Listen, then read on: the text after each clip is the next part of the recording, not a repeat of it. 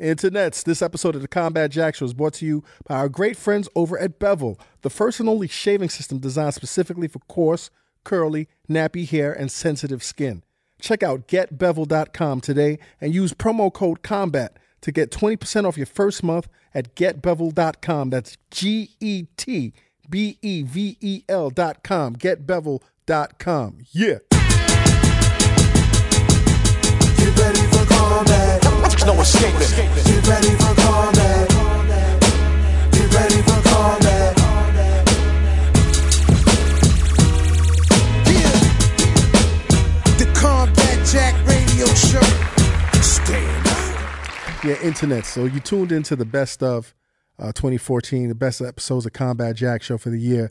We've had so many, man, but the first one we're going to get into, number 10, is one of my favorites, Jessica Rosenblum.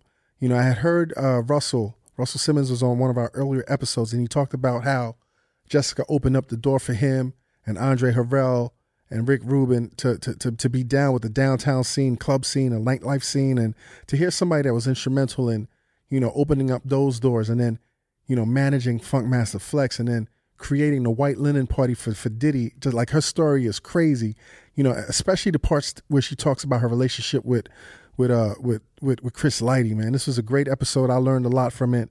So this is number 10, the Jessica Rosenblum episode. I worked at Nell's. I was one of the original door people at Nell's, and that's how I met everybody. What year was this? Sunday Night at Nell's? No. This is long before Sunday night. This is when Nell's was the shit all week long. Sunday night at Nell's was years later when it became sort of like an urban night. Okay. This is way before. This is, I'd say, 86. 86. Wow. Yeah. Well, right when they opened. We're talking super fabulous. Bianca Jagger, Mick Yes, Jagger, and yes. So we're talking Warhol. like the height of New York club life. Beyond, yeah. Right. Well, super. I'd say there was there was an era before that was really important, like Studio 54 and Xenon and all that stuff. And I was crazy as a teenager. I used to run away. I went to Studio 54 when I was 14 years old. Really? Connected, like in the back office where they were like stuffing cash in the secret compartments. How and were you so connected?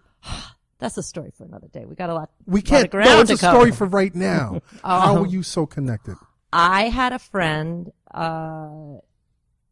who had another friend. God, it's not even an interesting story. It was. But to be in Studio 54, I know. at 14, at the height of Studio 54, is a story, and I want to know. It is, and I also kissed Billy Idol. Really? In Studio 54. In what year? I'd say like a year or two after. I was probably like 16. No. Billy Idol. I bought his album. That's how hot Billy Idol was. Well, do we really have to do the math? No. Because you look like you're 32 right now. Yeah. So Well, anyway, that's about what the how fuck many were you years ago it doing? was. What the fuck were you doing in Studio 54? I don't know. I think it's always been in me, the nightlife thing. I just Okay.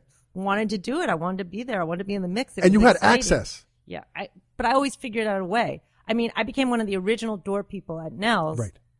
At 17. Well, No. I was 20 when I started working Okay. at Nell's, and I wasn't legal because you had to be 21, and at that point stuff was a little more regulated, but not like now. It wasn't a real industry the way nightlife was, still sort of the Wild West, but it was super glamorous and exclusive. And this was when Nell and Keith McNally owned it, and I met Keith within the first 2 weeks that they actually opened the doors to the venue, right. and And it was something I about got you. his attention. I came in for an interview. I talked mad shit. I did all kinds of crazy stuff. Like I had a handbag that was a lunchbox. Right. That had like a sort of 50s graphic on it. It was Okay. all very downtown. Right, and right. it's like- Downtown. You and were I was downtown very chick. downtown. And I packed crazy things in the lunchbox that I thought would intrigue him. Cocaine. Because no.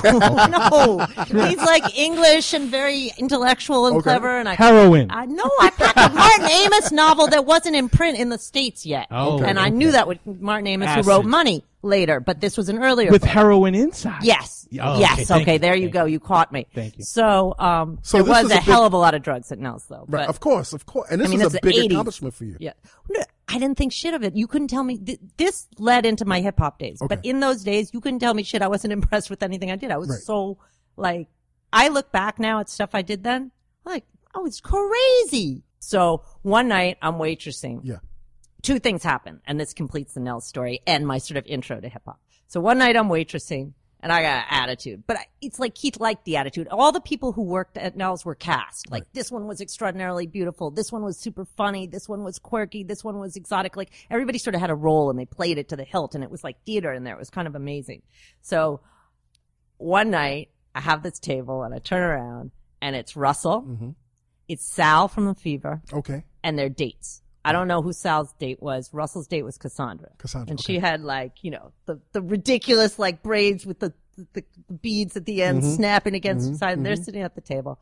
And, Nell's, when they first opened, had this very fabulous menu and kitchen that was done by this well-known woman named Rose. I'm blanking on her last name. She's really well-known in London and has restaurants and whatever, and just was part of their crew. So there was fabulous things like lamb sandwiches with leeks and this and that. And they had a white pizza on the menu. So Russell's like, yo, what's this white pizza? And now, did you know who Russell was at the time? Yes, but only to the extent of he was that Run DMC guy. He was the Run DMC guy. That's how we described him. And when he came in, everybody was like, that Run DMC guy is here. And I was like, I want that table. Right. Because I had a radio show in high school and I used to play Run DMC. Right. In 84 in Connecticut. Okay. So that was radical. But that's, again, another story. Too many stories. Okay. So I come over to the table and he's like, what's up with this pizza? And I was like, well, I don't know. I don't eat cheese, but everybody who orders it always says they really like it and it's really good. He's like, all right, I'll have that. Right. And then I take the rest of their orders and I'm stomping off. And again, the makeup, the combat boots, the hair, the attitude. I'm 20 years old thinking I'm Madonna. Right. And he's looking at me like, who's this crazy chick? So he's liking you right now. Something's going on because I think I'm visibly intrigued. Right. And Sal's got the satin jacket on, the Fever satin jacket. Black and gold, black and yellow. Exactly. It's unbelievable, the whole thing. I mean, you couldn't do it. You couldn't cast it better and put it in a movie. Yeah, they tell you it's bullshit. Yeah, exactly. So I come back with the pizza, right? And I put it down. I'm like, carrying it like this and I put it down and he calls me back over. He's like, yo. And I'm like, what? And he's like, where's the fucking tomato sauce? And he's like, this is nothing. Meanwhile, it was a white pizza. It was like a four-cheese white pizza. It's white pizza. So I just looked at him and I was like, you be illin'? He was like, oh my God, who the fuck are you? I gotta know you. So one day I get this phone call and I'm like, hello. And I literally can't understand what the person's saying on the other line. It boils down to, this is Tuffy, Andre Harrell's new intern, and he's asked me to call you. Mumbling. He's mumbling. I think his name's Tuffy. Right. And he's asked me to call you and see if I can help you with anything or run any errands. I'm here X days a week. I was like, yeah, okay, whatever. Hung up the phone. Take that. I go up to the offices again for whatever, and then it's like this guy's tapping on me like, what? And he's like, excuse me. He's like, it's such an honor to meet you. I've heard so much about you. So humble. So nice. So humble, right? So humble. Can I do anything for you? Whatever. I was like, listen, Tuffy, I don't need any help right now. I'm good. I got this. This went on. I think I called him like Tuffy for at least 2 weeks. And he didn't correct you at all. Well, he might have, but I still couldn't have understood him. Right. Cause he mumbled. But even then, was the magic master manipulator. I don't know how, somewhere between 2 and 4 weeks down the line, the intern was now my buddy and had convinced me to throw a downtown party with him. As you're planning. As I'm planning Heavy D's Platinum Party, and he's talking me into throwing a party. And what is he telling you? I can't remember. I don't know. He's like, voodoo. Yes, voodoo. Puff voodoo. Puff voodoo. You gotta understand, he was still at Howard. He'd never thrown a party in New York. I had thrown parties for years. Right. Like, at this point, I'm probably like, I don't know, like 20 something. Whatever. Right? Whatever. But the point is, my first downtown parties my first downtown parties had been like when I was 17 before so I'd done all kinds of stuff. Plus I'd worked at Nell's. Plus why? Who's this unknown dude? I don't know. The next thing I know, I could show you the invitations. It's like, did he put something in your fucking drink? Dude, we did a dinner. I mean, we did the craziest shit. Right. And we were off and running, throwing parties together. What was his swag like back then? Well, he was really funny looking. But he was so excited for it and he was so driven and so it made him, the energy made it charismatic. You nailed it on the head because I remember back in those days. And his lip. When I started working in the industry, I didn't know who Puffy was. Nobody really knew who Puffy was. But one or two people were like, yo, Puffy told me. And I was like, what a stupid fucking name. Puffy this and who the fuck is, it became annoying hearing about this Puffy until you started seeing him. He was relentless. Right. If he wanted something or wanted to know about something, I mean, his hunger, his drive, he was relentless. Right. And I used to bring him down. I was his downtown connect. Be like, yo, he called me, yo, take me downtown. I want to see that downtown freaky shit, the clubs, the cool shit. I'd be like, you got to fix your sunglass game. Your sunglasses are cheap. Got to fix your teeth game, You gotta dude. do You that. fix your jaw game at the time. It was like, the lip was hanging out and stuff, but he had something. But people He were had always something. like, who is this guy? Why Right. are you bringing him around? We would bring him like to crazy, to the type of thing, you know, to the paydays and the $100,000 and Milky Way and like all Milky those kind Way. of stuff. You know, he wanted to see everything. He had such a hunger for everything. right. He was so excited for everything. And he had access. And he thought that he could learn from me. He used to ask me Internets. This is number 9 from our best stuff countdown for 2014. Best Combat Jack Show episodes for 2014. Come on, man. Number 9 is Russell Simmons. Russell came in. He wanted to talk all that yoga shit. He wanted to talk all that meditation shit. I was like, Russell, this is the Combat Jack Show. We got to talk about your era. And I wish we had cameras in here. This is one of the few times I wish we had a camera in here. Because when his eyes lit up and he realized he could talk about cocaine and pussy, Russell became alive. He was alive, Jack. You understand what I'm saying? He was alive. So here's number 9 for you internets, you fuckybergs out there. Number 9 of our countdown, the Russell Simmons episode.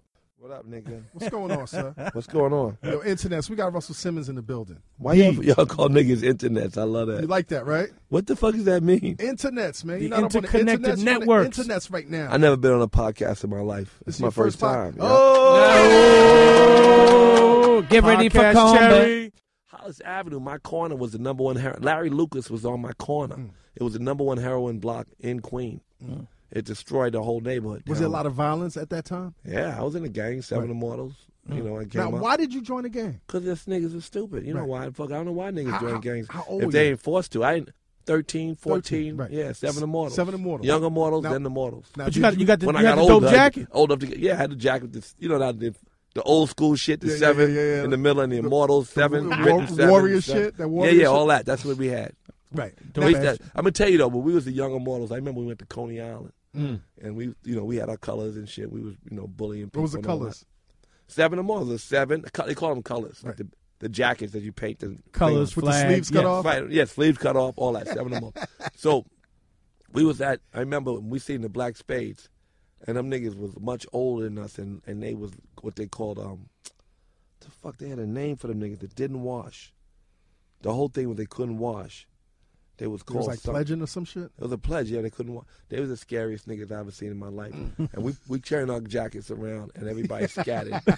Bitch ass niggas that we were. We got on the subway, went home. Them motherfuckers were so scary. They were older. They murdered niggas like very regularly. You know, we wasn't real murderers. And then ate in niggas. fact, they killed a nigga who was with us, a black spade, and hung his colors in the park. And I remember staying in the house for 2 days.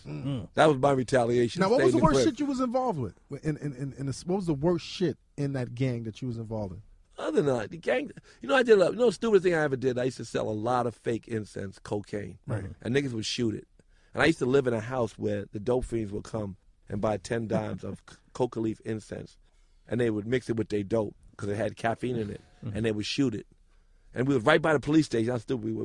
We were right there on 165th Street, by the library, by the police station. And the dope fiends would be collaborating downstairs, but you could only buy 10 at a time. We would not. You can't knock on the door and buy a dime. You had to buy a bundle. So you buy 10 dimes of coke to mix with your heroin. So they would stand around and collaborate, and then send one nigga upstairs with the 10 dimes. And I used to live in that apartment. I was stupid. I mean, I didn't know any better. I did a lot of dumb shit when I was a kid. How did you not know any? You came from a good family. Yeah, How but did that's what niggas. House Queens was. You might have had a decent family, but you had a dumb friend. Right, next right, door, right. everybody was fucked and up. so you went with it.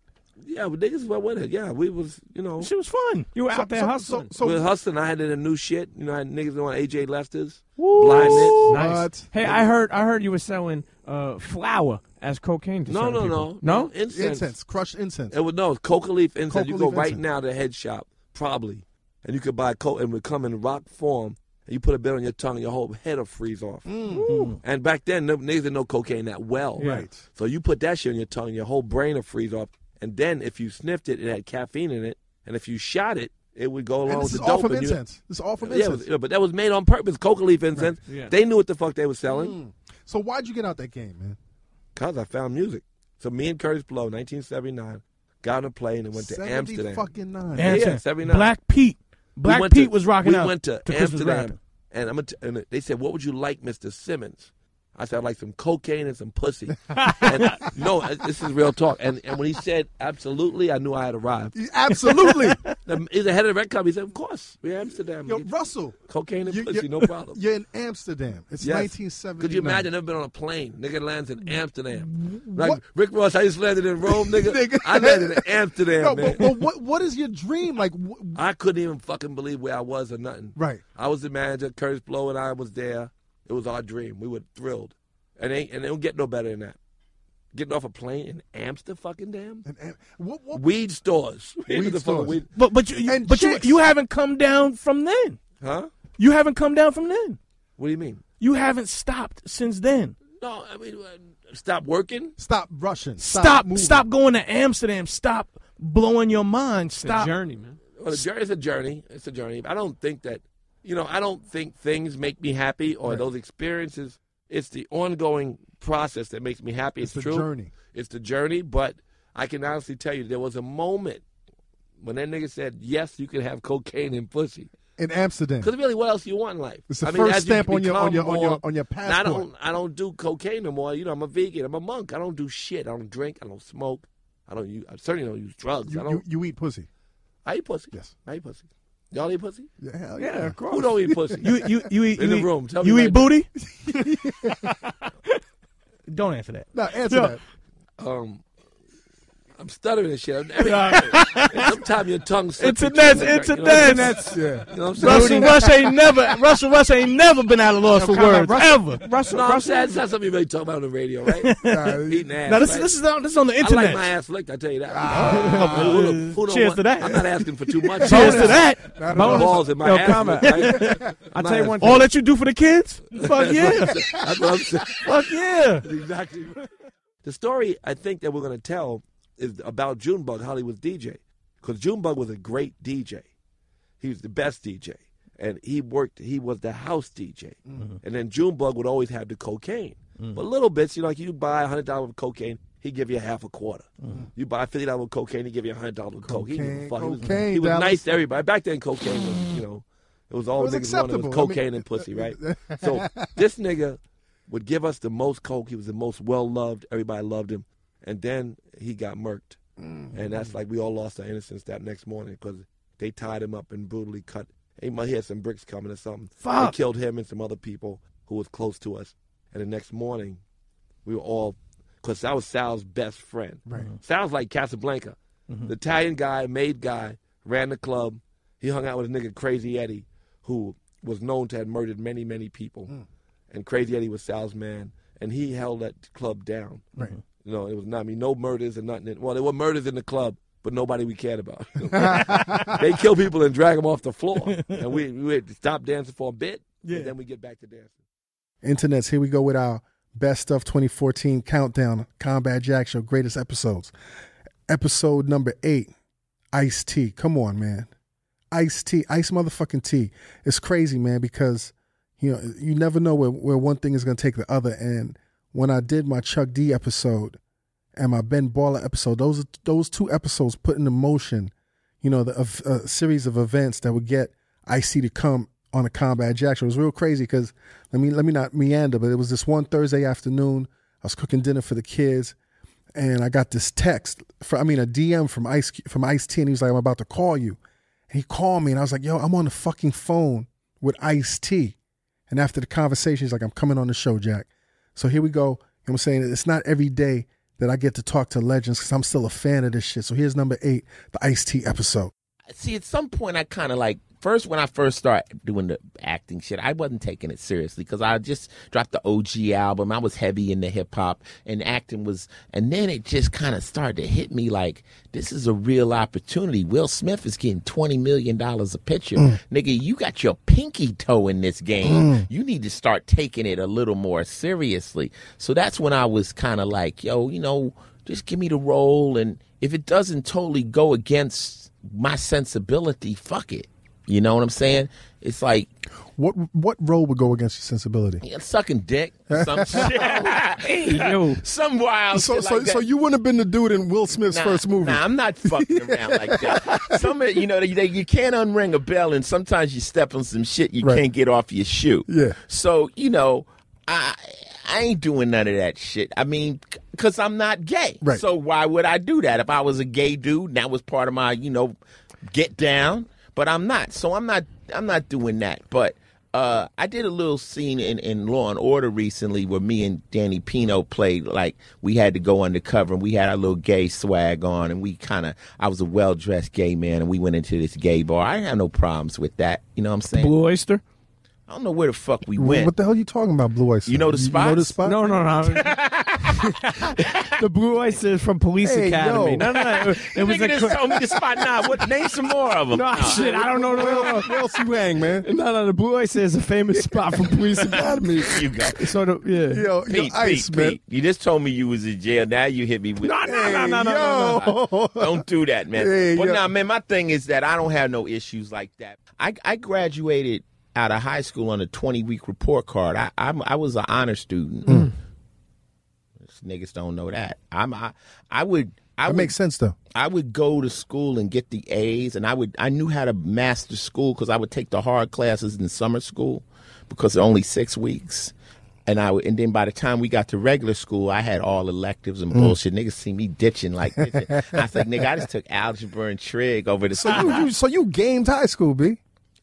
Well, I was not game at that time. It was Right. survival Right. skills. You know, you had to figure out how to do it. But I knew I had to be intelligent. I never really liked dumb niggas. Yeah. Like, I would be around niggas and, like, they would take pride in being dumb. Like, Doing not dumb knowing, shit. not knowing how to talk and, you know, like, like, even today, I listen to, like, a lot of MCs. I'm like, nigga, you sound like you got wet tea bags in your Yeah. mouth. Like, Yo, some of this new shit, B. why don't you want to talk with, you know, with some diction? With some eloquence, man. I didn't get that. Yeah. So I was like, you know, I need to know some information. I'm on my own. I don't have no family. I can't be dumb. I can't be dumb. So I would go to school. So I graduated on a 20-week report card, got out of school. I had my own apartment when I was 17 years old. I've been on my own ever since I was when I was 17, I got out of school. I told my aunt, I said, bitch, I ain't fucking with you. You know, you getting Social Security money for me. That's like $250 a month. Give me that. Yeah, I'm let me out. get that. She gave it to me. I got me an apartment for $100 a month in the hood. Did she say you wasn't going to be shit? She told me I wouldn't make it. Okay. You know? But, you know, I don't listen to that. Yes. That's corny to me. And then I took $100. I got a $100 a month apartment. You know, it was in the ghetto. And I took another $100 and I would buy food. I buy canned food, Chef Boyardee, ramens, all kinds of shit like that, Vienna sausages, all that shit. And then I had $50, and that was my budget. Right. So now, So you were disciplined, B. well, to an extent. Now I'm trying to do this. I get the girl pregnant. Well, no, before I got the girl pregnant, I'm in this zone, and here comes the crime. Right. So the homies is like, yo, nigga, you know, we out here. We can go steal a car radio, whatever. So if I stole a car radio, it'd double my income. So, you know, crack hadn't hit. The dope game hadn't hit yet. So we was trying to do little bullshit. I call it petty crimes. Petty Nothing crimes, penitentiary worthy. And then what happened was niggas started selling weed, and that was back in the days where like you could get like a key of weed for like $500, like that big block of Yeah, weed. with the seeds and niggas the be like, give me trees. 10 fingers, like some big huge bag and shit of that. So I was trying to do all that kind of shit, and I said, man, shit, this isn't really gonna work. And I got my girl pregnant at that time, and that's when I said, man, I went in and enlisted in the military. What made you go to the military? Was it the kid, benefits? The kid. Right. Because I'm in the street now. I don't got nowhere to fall back on. I got a daughter, and I'm like, I'm not my hustle was weak. It was a no-go, like I said, and that's how I'm living. And it's the song, That's How I'm Living. I tell this whole story. And I go in the Army, you know, and 4 years in that shit, be all the fuck you can be, you dig? I go in and I'm trying to do the right thing. But when I came back, that's when the big shit changed. Because when I came back, my niggas that was small-time criminals was big-time criminals. Right. And that 4 years, niggas had moved from robbing cars to robbing jewelry stores and banks. And now you come home and you got skills. Yeah, I got skills, and I'm not really the kind of motherfucker that really had much else. I tried the military, and I was like, you know what? I'm at that point. I got a kid. I got to do something. And they was sloppy with their shit. You know, I'm like, y'all don't even understand. You know, we need formations, and we need to know how to run this shit. We need, you know, and I was able to draw maps and make shit. I never got caught. Now, were you getting a thrill out of that shit, man? Oh, yeah, definitely. I mean, yo, being a criminal is a fucking mind trip. It's a very ill drug. It's you're actually turning life upside down. You're saying what's good is bad and what's bad is good. It's a weird warp. So anyone who works for a job, they're a sucker. Right? We don't. We're cooler than that. If you do low shit, it's looked upon as being good. It's like crazy, weird warp. So once you hang around a bunch of people like that, you take pride in it. And yeah, there is an adrenaline rush. And of course, you know, stealing a cookie that you're not supposed to do. Like I used to say, you know, here's a line. You're the cop. You're telling me I can't cross it. My job is to cross it and get back without catching you. Who got the harder job? So there's a pride in being able to beat the system. But, you know, you can only do that shit for so long. And like my homie right now, I got all my friends right now, they got the LWAPs and you know what an LWAP is? You're a prison motherfucker. That's life without parole. Yeah, damn. So they get the WAP, and they told me, I tell these niggas, do not break the law unless you got a cape and a utility belt, because they say the cops got too many. You got eyes in the sky, cameras in every corner. They got your DNA before you even come out. Listen, man, listen. So you know, I got involved in that shit with my homies, and we was relatively fucking successful. But you guys were going straight to the safes, huh? We were doing the shit in the heat. We go in the safe. Yeah, we would, you know, but you have allegedly. Did what the fuck did I just say, CJ? Well, no, we would do what they call takeovers. Yes.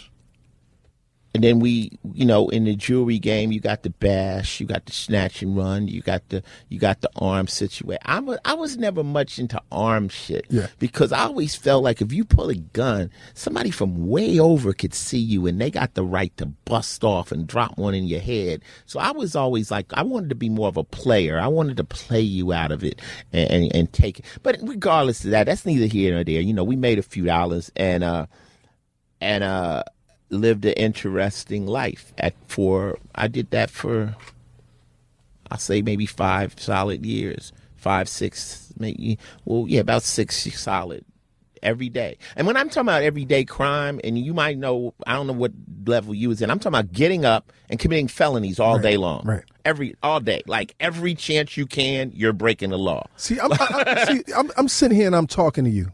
And one of the reasons why I'm so excited that you're here is because I look at you, I revere you and most of us revere you as an elder statesman. Yeah. What kind of person were you back then? Like what? I was not a good person, man. I was just feeling like I got dealt a bad fucking deal, and I was like, yo, I got to get paid. That's the only thing that's gonna create my life. You dig? You know. Internets, you tune into the Combat Jack. We are going through the best of 2014 top 10 episodes. Number 7 is Kevin Gates. And the reason why it's so crazy is I really didn't, you know, my forte is usually like legacy acts. I like to talk to acts that have had at least 20, 30 years in the game, 10 years at least. And when it came to my attention that Kevin Gates people wanted him on the show, I was like, fuck it, I'll do it. You know what I'm saying? Like I just fuck it, I'll just do it. You know, kind of like reluctant. But when the dude came up in here, man, the motherfucker was so weird and spaced out. And I don't know if it was the lean that he was speaking in, but the more he was speaking that spaced out shit, my spaced out shit started activating, man. I don't know if it was from all them hallucinogens that I used to take back in the days or whatever, but I was fucked up listening. I was fucked up listening to Kevin Gates. We was on a different plane, and I was so fortunate that Premium Pete was in the building to have that shit come crashing down. So here you go, number 7 for my countdown, the Kevin Gates episode. When I was reinserted back into society in 2011, I had nothing. I don't have that story that most rappers come in here and tell everybody that, and I had everything I wanted, and I had dump trucks full of money. I'm just doing this because this is what I just wanted to, felt like I ain't had nothing to do. I was bored. I don't have that story. I put everything into this because I suffer from severe cases of depression. So me having my master's in psychology. That you got while locked up? While in prison, while incarcerated. I performed a psychoanalysis on myself, and every interview that I have sounds the same because I don't know any other creative ways to tell the truth. I just know one thing, and I tell the truth. That's it. You ever get counseling, man? No, I counsel myself. I performed a psychoanalysis on myself. I suffer from unresolved grief. Okay. And my vice, so to say, is music. Where's the grief coming from? Unresolved grief? Yeah. My unresolved grief comes from situations that I've been in and people abruptly departing from my life. And, you know, when you love somebody, you know, with all of your heart, you know, betrayal, you know, trust issues, you develop all of these things from being street oriented, you know. And it's not that I can't let go, but I'm real passionate about the love I have for people because I never was a social media type person. And when I say social media, I was never into TV or anything. I always been an outside person. So my entertainment was people. Right. So you definitely not the Instagram type that be up there with somebody else. I do it, but that's more like that's documentation of my everyday, what's going on. Right. If I'm thinking about something, I might get on there and just talk about, you know, people playing mental gymnastics with me or something. I might, like the last video I just did, I was like, for what song? No, and it was just a little video for Instagram. I said, I was like, you know, people tell me, Kevin Gates, my barber better than your barber. You don't have a barber. You have a talented artist. Right. Because he sprayed your hairline on great. Now go take a shower. I don't get tired. I might just say things and people be like, you know what? You know, that's the truth. And I just tell the truth. And a lot of people find humor in my honesty. And I'm okay with that. Do you not believe in having somebody else come in and help you walk through your depression? I do. Right. But I believe that as soon as you sit down with a person that considers himself to be a psychiatrist or a psychologist, whatever you want to call the individual, the healing process has been compromised. The healing process is compromised because there's something called the individualistic approach. There is no individualistic approach. Once you pay someone, you're never gonna completely be open with this individual. Right. But you know you don't have to do this alone, though. This individual is gonna categorize behavior patterns based on what you tell him. That isn't the origin of the problem. That isn't the root of the problem at all. But I do believe that when you go see a psychiatrist, that even though you're paying for them, okay, you know, and it could be covered by your coverage or something, though that job of a counselor, of a psychiatrist, a lot of them don't make a lot of money. You know, like when I was away, I was in group homes. I got mandated back in the day to like treatment programs. You know, when you get caught with I've been in pushing. group homes. Yeah, I'm saying, but when you get caught, like back in the day, they used to have. Like I said, I have a juvenile record. Yeah, no, listen, so I'm right there with you. You discharge to a group. Well, you know, you discharge to a group home. Yeah, so before being reinserted back into society. I'm saying some of those counselors are real people that have been through shit that we've been through. They don't make a lot of money. That job comes from their heart. Some of them are. Yeah, I'm not saying all. Some of them are, but I'm talking about on the level where you go into an office seeking professional help. I'm talking about paying money. You know, I feel like the healing process is compromised by that. Now in a group home, that's a different arena. That's a different setting. You have young, impressionable youth that have been misguided and things of that nature, doing what they may have thought was the right thing, or doing the wrong thing with having the right intentions. So when you have that type of setting, then yeah, shout out to Big Daryl, one of my counselors. Yeah. You know, he coached me through a lot of issues that I had going on. And I think you just said the right word. You know, I know coming from the black community, man, we don't really embrace mental health. You know what I'm saying? There's a lot of us The reason I advocate depression, because so many people suffer from depression and don't even know it. Don't even know it. And I'm going to share something now that you said that. I'm going to share something that I've never shared. I like this guy in an interview before, but I haven't been happy since 2007 at all. And I've read rehabilitation books about triggers. Everything's a trigger for me. I don't go to the movie theaters because I don't feel that I would enjoy that movie without enjoying it with this person. You know, these are the things that I love. I had a lot of money. I've been getting money. I acquired a lot of things in the streets, you know, before rap. None of those things ever got into bed and held me and made me feel okay. So it was another human being that me being in love with this individual. And I'm talking about to this day, I still don't know who I am because that's where I existed. So when I hear rappers come out here and talk all this, you making fun of my life. You making fun of my life. You ain't never lived it. Yeah, I got DOC numbers tattooed on my hand, Department of Corrections. I've been in the field. You know, and that's what I talk about when I hear people glorify the dope game. You got DIN numbers on? Yeah, I got my DOC number on my hand. But I hear people glorify the dope game. You got yours, man? No. What's they that? Glorify the dope game. All this money, that. But talk about that time. Talk about how when I'm at meetings or interviews, my phone ringing, jail be calling me. I got to go put money on my phone. I keep green dot cards in my bag, so if anybody call them cocked. Here, come on, let's get right. See, they don't talk about that part. You know, and then society worships rats. They'll worship a rat because he got money. It's all fucked up right now. Because he got money, you worshiping a rat. Yeah. That's not gangster. Right. You can't be a gangster and you done been a police. You can't be a gangster and you was a police. That's not gangster. You was a rat. When you say that, would you refer to somebody even like a Rick Ross, even though he's a correction officer? That ain't my business. No, I'm just asking. That ain't my business. And like I say, when I live a life based on morals and principles. Yeah, I don't speak on another man. No, I know what you're saying, but when you're saying, but you are speaking on another man brother, because they count the dead bodies before the living bodies when they come on the unit. They count the dead bodies first. It's situations I would never speak about. I've done things that I would never speak about. The world would never know. I know what you're saying. Because it's personal. I'm speaking it's between about me and whoever it happened to. Because I don't move with no entourage. Kevin will tell you, I come all through New York, me and my lady. Mm-hmm. That's it. Because if you disrespect me, I might tell your mom, get you some black clothes because I don't believe in looking over my shoulder. I ain't got time. I ain't got time to play with you.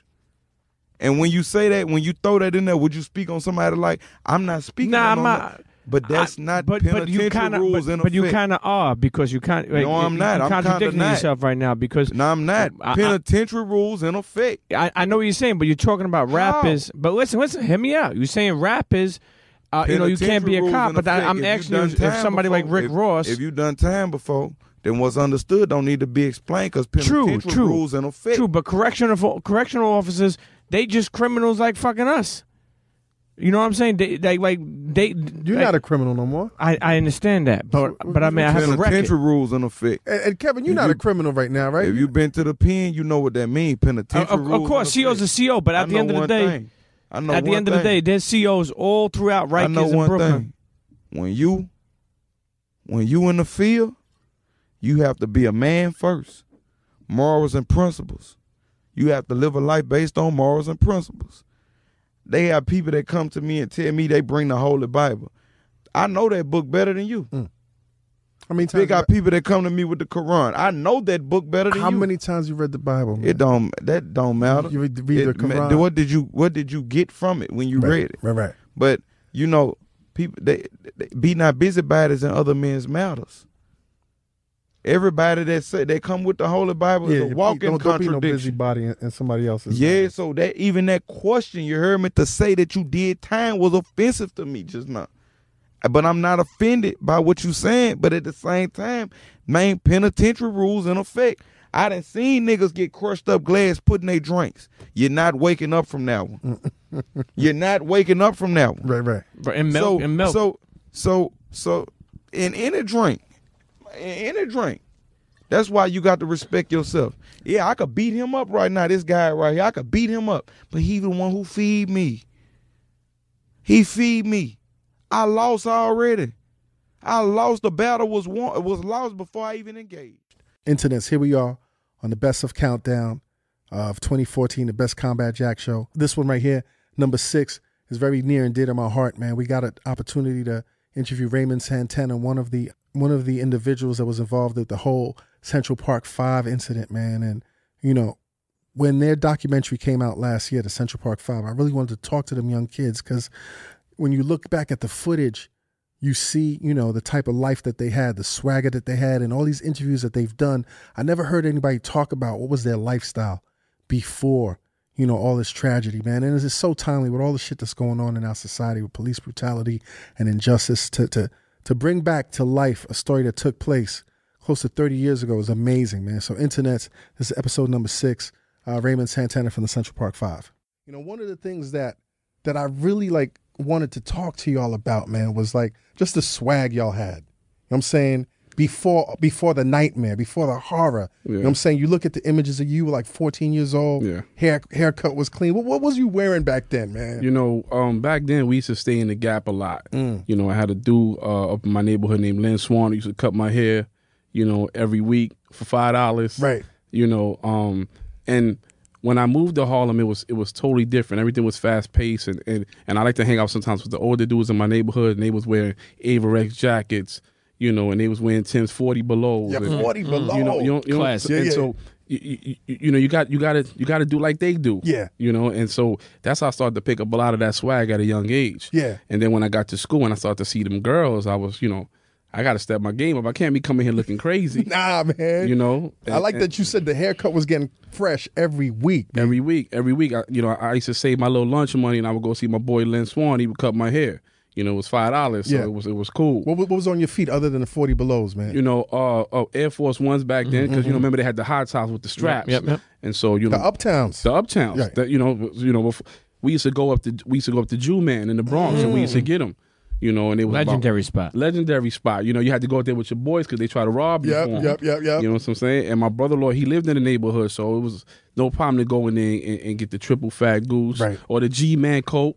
You know, and so, you know, that's how it was at 14. What do you remember most about those days, man? Like I said before, the nightmare, man. Like, what were some of the best moments of your life? You know, for me, it was, you know, I used to love to go to school, right? Because where'd you go to school? I went to school on 109th in 3rd Ave. What school? Junior high school in 17. Okay. And there was about 5 different schools in the building, so there was a lot of girls. So you always had to come in there, you know, on your best. And some of the dudes that I hung out with, they would fly. You know, and so we was always into hip hop. You know, we always listened. You know, I used to, like I said in the film, I used to literally record the videos and put them on the tape, on the VHS, and I would just play them all day when I was in the house. That was my radio. Video Music Box or Yo MTV? Yo MTV, and a little bit, and Video Music Box, we got hipped on it like a little bit after. Right. But Yo MTV was big. Yeah. And so, and sometimes even my boy, he would tape them, and he would give me the tapes, and I would just be playing them in my house. And my dad would literally come in and be like, "Yo, you still rocking this? This a VHS. This ain't even a box." Right. You know, but that was my music. Yeah. What were you into? Like, name some of the groups? Big Daddy Kane was the first artist that like blew me away. Yes. You know, to hit, to spit, the bit, the rhyme, and that killed me. Because I Get Raw. Right. It had me, and I was hooked. And he was my favorite artist back then. Okay. You know, and then later on, you know, it was Rakim and because, you know, he started kicking the stuff that I didn't really know, but I got in tune later on. Right. But Big Daddy was crazy. EPMD? EPMD was another one. You know, like that era, I was hanging out a little bit more, and so the older dudes, they was coming to Suzuki Jeeps and they was playing that. It's my thing, you know, and so who that? EPMD. Oh, the dudes with the link chains and all that. and that became one of my favorite groups. What you want to be, man? What were your aspirations at 14? I know you said you were coming into your own. We really don't know what we want to be. We really don't know. I mean, at 14, I used to love to sketch. I used to love to draw. You read comics? I loved comics. What comics were you reading? Some X-Men was my joint. John Byrne. Yeah, that was a golden era. Yeah. Wolverine. Spider-Man. I was a big Marvel head. I had boxes. I remember buying Ninja Turtles, the first issue, like back then. Wow. I had boxes of comics, and that was my thing. And I used to love to sketch. So you, in a sense, also kind of like a nerd. Yeah, almost. I jumped over the fence here and there. He was a nerd with some swag. No, but a lot of us was. You know what I'm saying? Most definitely. A lot of us was. Like, one of the things that I'll never forget when we had Mano on the show. Mano says a lot of us come from the hood, but all of us aren't necessarily hood. That's right. You know what I'm saying? That's right. And I remember, like, I was into, like, I knew cats in the street. You know what I'm saying? I like to think that I was fresh, even though my co-host Premium P thinks I was corny back in the day. No, I never said corny. You know what I'm saying? He wore a lot of turtlenecks. I didn't wear it. Fuck you, man. I didn't have no fucking turtlenecks. That's what I thought. But I kept comics on me. But the climate was, you'd read your comics, and then when other cats came on the train, you just slid them away just so that you wouldn't get tested. Yeah, or you kept them in the book bag till you got home. Yeah. That's what I used to do. I read them in the crib. Yeah. So I had stacks of them in the cribs, and that's where I read all that stuff at. Santana, where was your mom's, man? My mom's lived in the Bronx. Okay. And at that time, she got sick. Okay. And she passed away when I was in prison from cancer. Well, did they get divorced? Your parents, or they separated? Yeah, they got divorced. Okay. Yeah, they wound up getting divorced right before she got sick. Right. And how did that affect you at the time, man? I was in college at the time, in prison. Right. And I was doing horrible. I was doing horribly in my first semester. And I had this one class, and it was a environmental issues class, biology. And I'm like, I'm not gonna make it. And the professor knew what I was going through, and he said, "You know what? I'm gonna give you a chance. Write a paper, and if the paper's good, I'll pass you for the class." That's crazy. And my paper was on cancer, and he passed me, and that's how I made it out my first semester in college. That's crazy. But that whole period for me with her, it was rough. And I could imagine the stress that this whole bullshit. I wouldn't even cut my hair for like 2 weeks. I didn't want to do anything, and took a senior counselor took me in a room one day, and he said, "Listen." He said, I know you're going through a lot. He said, "Write your mom's a letter." And I said, "You think that works?" And he said, "Yeah." And I said, "Whatever." I walked away, and I locked in one night, and I wrote the letter in 10, 20 pages. And that's what pulled me out of that. Right. And then after that, I was able to ship up and get back to work and get my degree. Yeah. That night, you tell the story a lot, you know what I'm saying? But this is the first time you're telling it on the Combat Jack show. That night, like after everything in the park, you guys came out, right? Where'd you guys go? No, what happened was we was walking up Central Park West, right, when I got apprehended by a detective named Officer Reynolds. Okay, not a detective, he was a police officer. White, black officer. Right. Who was just recently in the Daily News this past week. Because he's the guy that's claiming he invented the term wilding? Yeah, is he fucking crazy? Yeah, and the thing that bugged me, I would say, he's wilding out. You want credit for that shit? Yeah. Like, at the end of the day, he's I'm the one who put in the report, Wilding and Wolfpack. And I said, this, and there's a black dude at that, and it's like, wow, you want credit for that. Yeah. Right, fine. How did he approach you, man? No, what happened was that the group was ahead of me. Right, I was walking by myself, and when he jumped out of his car, the group ran, but I kept walking, and he grabbed me, and he grabbed this other kid by the name of Steve Lopez, right, and we were the ones that got arrested that night, right, and then and you weren't running, nah, right, I was just walking. The group was like, at least there was steps ahead of me, so when they scattered, and I just kept walking, and I got to the corner, and he grabbed me and put me on the wall. Had cops ever fucked with you before? Nah. Yeah. So this is your real first interaction with quote unquote law enforcement. That's correct. And what is he telling you? I said what I do, and he put me on the wall, and I kept questioning, like, why you stopped me? Why you stopped me? And he what was your attitude like? No, I had an attitude, right, because like, why you stopping me? And he pulled out his walkie-talkie, and he hit me in the back of the head with it. Right. And I stopped talking after that. Number 5 on our countdown, internets. Number 5 is one of those situations, man, where you just pray for something and it lands in your hands. This one is with Officer Corey Life Pegues, and he's the retired NYPD officer that used to run with the Supreme Team gang back in the 1980s in Queens, man. It was a wild gang, and it's so timely because I remember that week I couldn't get any celebrities on the show. Like these people had either canceled or whatever. It was just hard to get somebody on the show. And I was at this party, and somebody introduced me to Corey, and we started talking. And the more I heard his history, I was like, yo, he would be great on the Combat Jack show. So this is one of those situations where it was like, just like the Kevin Gates episode, I was like, fuck it, I'll take a chance. And I mean, it ended with us being on the cover of the Post and CNN, and the controversy. Fuck the Post, by the way. But I love this episode. You know, it takes us back to an era, and it shows us what kind of stand-up dude Corey Pegues is, man. So episode number 5, the Corey Life Pegues episode. I'm going to school every single day with a tool. Every day, because I had to take 2 buses and a train to get to school. Because I'm going all the way to Newtown. Now, what was it that made it so dangerous? Was it just the condition? Because they beat up all the 5%ers. It was a mess. I'm going to Elmhurst. They had their little crew when they knew I was from the other side. Now, these are black kids. Yeah, black kids. Some Spanish, blacks. Right. Minorities. But it was like territorial. It was very territorial. Always territorial. Always. What neighborhood are you from? So I was the dude what that block brought you from? all these dudes over there that robbed everybody and beat everybody up. Right. So it was a problem. Now, how did you, when you were growing up, and this is an old term, were you a hard rock? Were you a kind of like a thug, or were you just a normal kid who had? Nah, growing up. So my introduction to the streets was, like maybe 13 years old.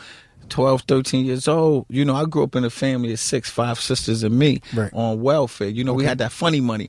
I believe the $5 bill was purple, the $1 bill was brown, the $10 bill was green. I still remember it to this day. Right. They got these EBT cards now, so you're not embarrassed. When I was coming up, you get to the counter, you got everything, and you go pull a book out, and your man walk in, you go, I don't want none of this shit. and you get low. You get low. So, so my mother couldn't provide. She was single. She was single. My father was in the house for a few years, but he was a drunk. My father was a straight alcoholic. I can't give everything up from the book. I got a plug. I just wrote a book from the streets to the beat. So, but he was a straight alcoholic, but functioning. He went to work every single day at Creedmoor Hospital. He drove mentally disabled people, but he used all his money on alcohol. But the dude got up every day and went to work, and he provided what he could. Right. But we was on whatever was left. Whatever was left. Out of the bare minimum. It was bare minimum. Right. So, my introduction, my man from Hollis grabbed me at like 13. Me and my man Sean Doon was like, yo, I need you to get these Lucy's off. The ironic thing, I think about Eric Garner getting murdered in Staten Island. For the record, you heard what I said, murdered. I'm a cop with 22 years. Eric Garner was murdered. And I want to get to that. That's what it was, and we'll get to that. Yeah. So at 13, I'm selling Lucy's, but you know what the Lucy's was back then? Right. They wasn't cigarettes. The Lucy's was joints. Loose joints. Yeah. Exactly. So that's the introduction to getting into the street, and everything I did was because I had to do it. Did you think you were doing something wrong? I always knew I was doing something wrong. One thing, my mother always gave us some morals and values, took me to church. I went to Sunday school. I did all of that, but she couldn't provide. There was nothing we could do. So, you at a point where you got to eat. So sometimes I sympathize with the kid. You got to eat. Everybody tell the kids, stay off the streets, don't do this, don't do that. And then you have no alternative for them. But you're also in a city where you see other people eating. Not only that, but other people having. When you growing up in the late 80s, mid 80s to late 80s, it was almost like the thing to do. Right. It was wrong. Everybody know it was wrong, but that's what you was doing. Right. As long as just like smoking weed is quote unquote wrong, but everybody's doing it. Everybody's doing it. But I always had the gift of gab. I was a ladies' man. I know how to navigate through situations, so I was able to maneuver with different crews. Now, were you a tough guy?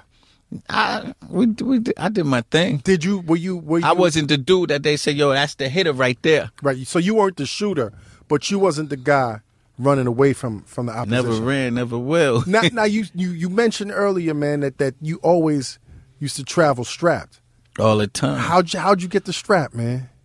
Yo, it was crazy for like 3 jumps. If I could remember correctly, it was like this fiend wanted some work.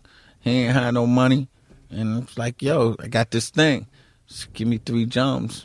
You got that. That's crazy. But that's what it was. What did you have? You got a 22. A 22. Nickel plated 22. Ooh, so shiny. How old were you when you got the 22? Like 14. 14. 15. Now, tops. Now, how much power. What does that do to a 14-year-old walking around with a gun? Well, you know what? It wasn't even about the power. Right. It was more about the other P. It was about the protection. Yes. Because we was out there, we was getting it. So when you go from Lucy's and this thing called crack hit, Right. it was a monster.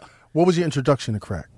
Same, my man from Hollis, same. So the Lucy's they was going so quick. You know, it was 100, so you getting 20 off. Was a it good pack. weed or was it dirt weed? You ain't have no water. You ain't had no water in none of them. Nah, well, he was packaged. You know, I would just get the package. Right. I was getting the package and getting them off. Okay, and getting them off. So you don't. 20 So off 100. you never hit none of them. Then you don't know if there was water in there or not. That's one thing with me. I never even dealt with the product. I never dealt with the product because I seen what was going on around me. I had family members strung out on drugs. So you're a smart man. You're one of those I was cats very smart. that don't have to learn from your mistakes because you're watching other people's mistakes. Oh yeah, I had very close family members, alcoholics, strung out on crack, smoked out. So I always knew I didn't want. And the other thing is, I got 5 sisters, 4 older than me, and none of them graduated from high school. So the thing growing up was like, yo, I gotta make my mom proud. I gotta graduate in high school. No matter what I did, I gotta do this.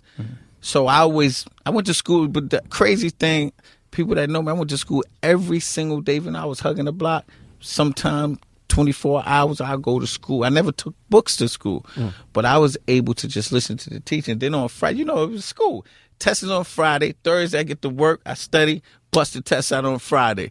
The rest of the week, I don't carry no books. It was amazing how I made Classic, smart, dumb nigga shit. Exactly. Now, so you selling Lucy's, and then you start selling crack. What's the difference? What do you see the difference? It was just crazy when the crack hit. You know what was crazy what about year? it? And what year, Brown? What year is this? 85. 85. When crack hit, it just like it splintered the neighbor. The baddest chicks in the block, The baddest bitches. was like they just got strung out. Yeah. And they was doing whatever. Yeah. It was crazy. You would have people come up to you like, yo, let me hit your man. Let me hit your man for one of them things. And you'd be like, And these are the same Precious. chicks like a couple of years ago. You couldn't even say hi to. Right. Like, Precious, what happened? Did that to scare you though, man?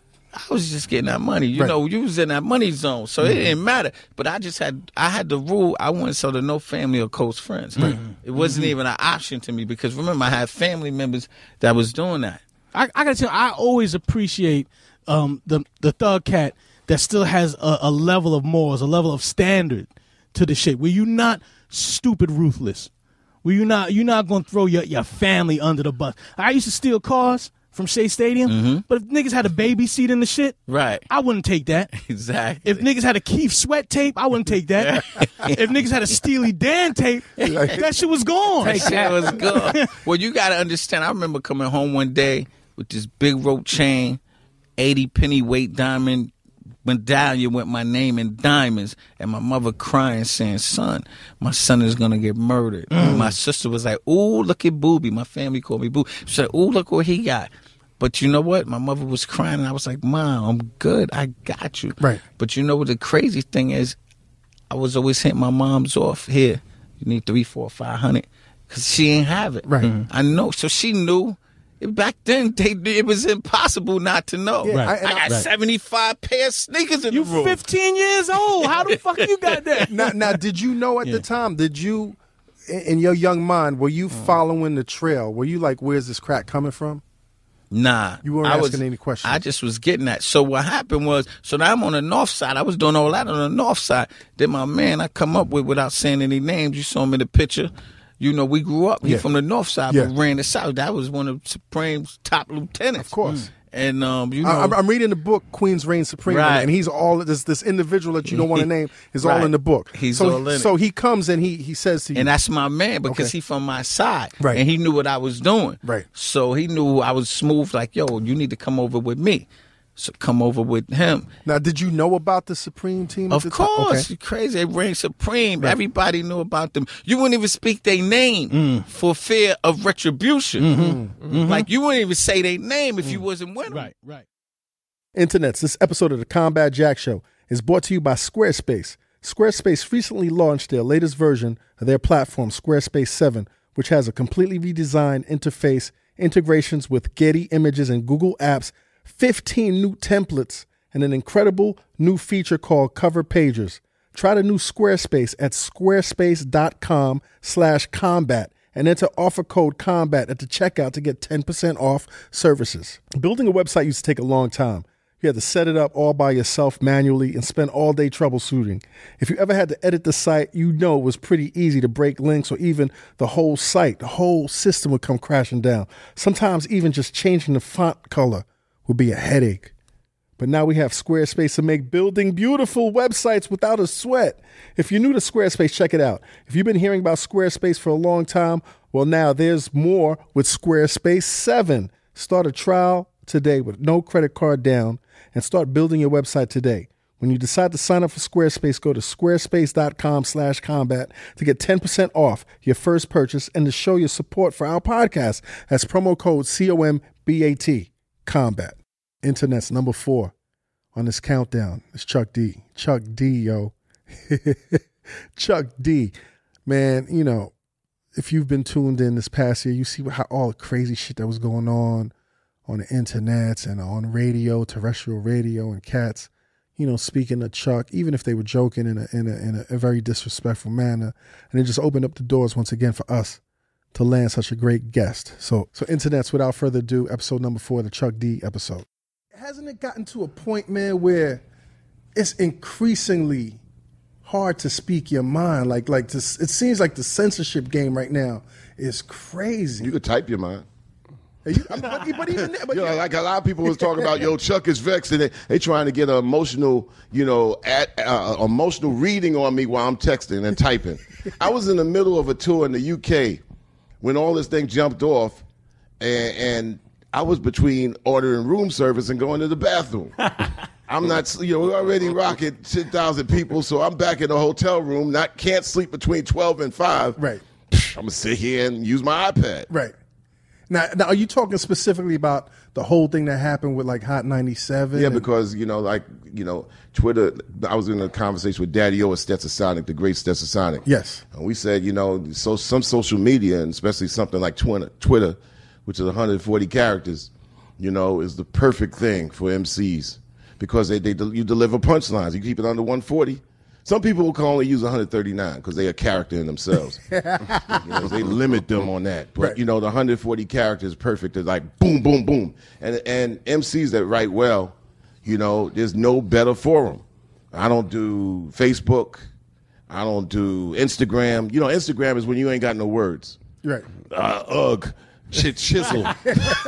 Look.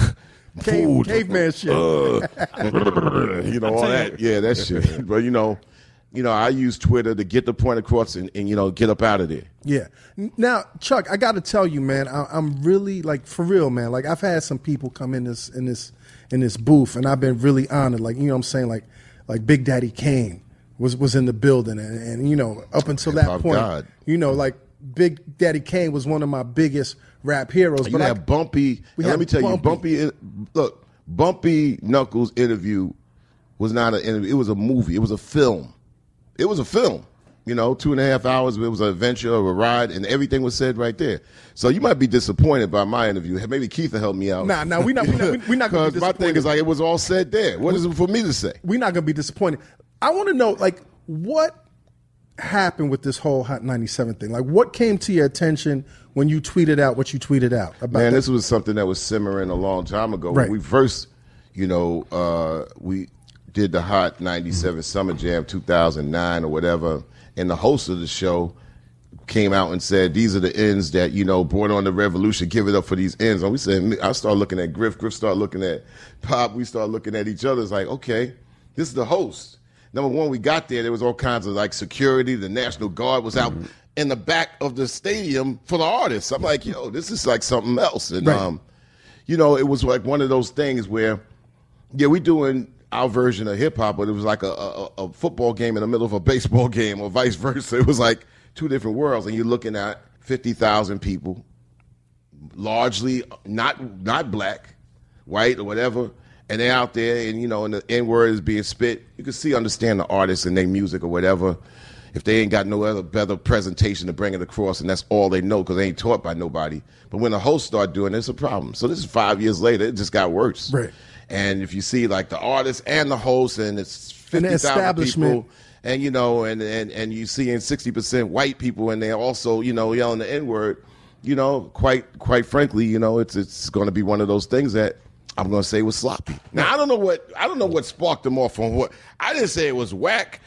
People talk that good. They ain't going in. Going in is something, you know, man. You don't want to hear me talk going in. I just said, sloppy fiasco. I put a picture of my face, and I said sloppy fiasco. So I don't know if it was the sloppy. Now we that living in these metro times, you call somebody sloppy, their vertebrae start collapsing, or was it fiasco mixed? Maybe that they thought I was talking about Lupe Fiasco or something. No, I'm talking about you. Right. It's sloppy, and these dudes started to defend it. Right. I'm like, yo, man, it's really indefensible. There's nothing that you can say. So I was like, you know, I'm over in the UK getting feedback from family that goes, feedback from cats that, you know, checked it out. And then, of course, everybody tried to blame, like, oh, yeah, it was because, you know, what happened to 50? I'm like, no, you bring him on, you get what you brought on. You bringing that to the table, that's what that is. Right. But when these other artists try to out 50-50, it's like, dude, you know, you make nice auto-tune songs. To do that, be the nice person, like whether it's Drake or whatever. It's like everybody doesn't have to be that cat that everybody says, yo, you know, like we hard up in the corner. It's like, really, give everybody a lane. You brought, and don't blame it all on him. This is what you brought to the table. Right. And these guys try to defend that. I say it's indefensible. I go, you can't come up with enough with you to try to come up and defend that. Right. Well, I'm not really that cat. So they was like inviting me to the radio station to come debate about it. It's like, yo, man, really, seriously? There's no debate. I put it in text. What do you mean? There's nothing stronger than when you put it in text. It's the word right there. Read it. You already know how I sound. You know how I look like. And then you could Google if you don't know. Then you'll know, all right? I put it in text. It is what it is. Nothing to talk about. Right.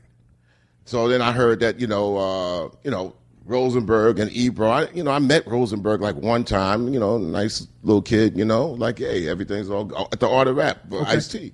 Fine, nice young man, whatever.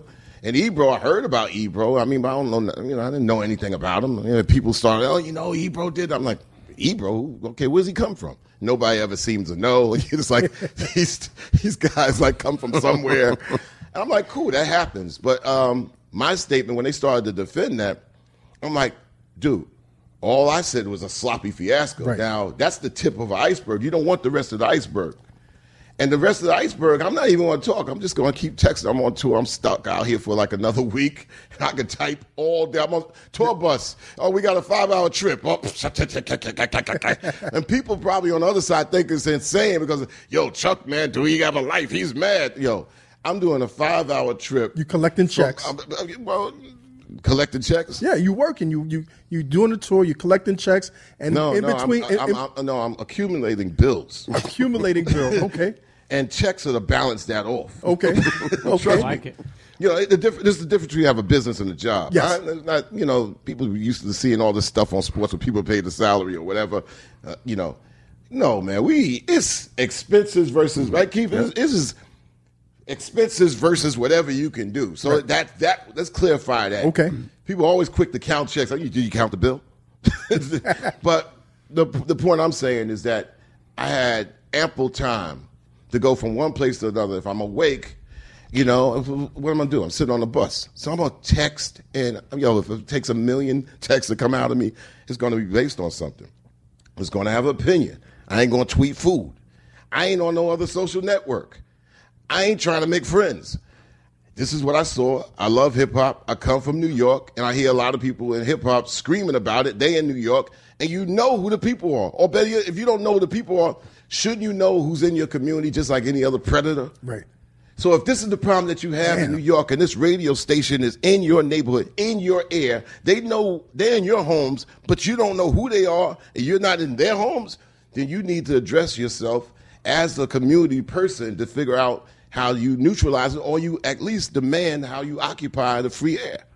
We had a conversation off air, and you know, off this air. Okay. and you said something that really put things in perspective because, you know, from the outside looking in, it looks like maybe that crowd, you can't control that crowd or you can't control that artist. But you talked about how you travel and you do Man. other shows, and there's conditions that the establishment makes you sign before you perform. Like, you can't say certain things. This is how you have to carry yourself. That's why you call it negligence on what Hot 97 has said. We can't tell the artists what to do. Same thing, the crap you hear from these record companies. We can't tell you make them sign a contract. You ain't doing no handshake deals.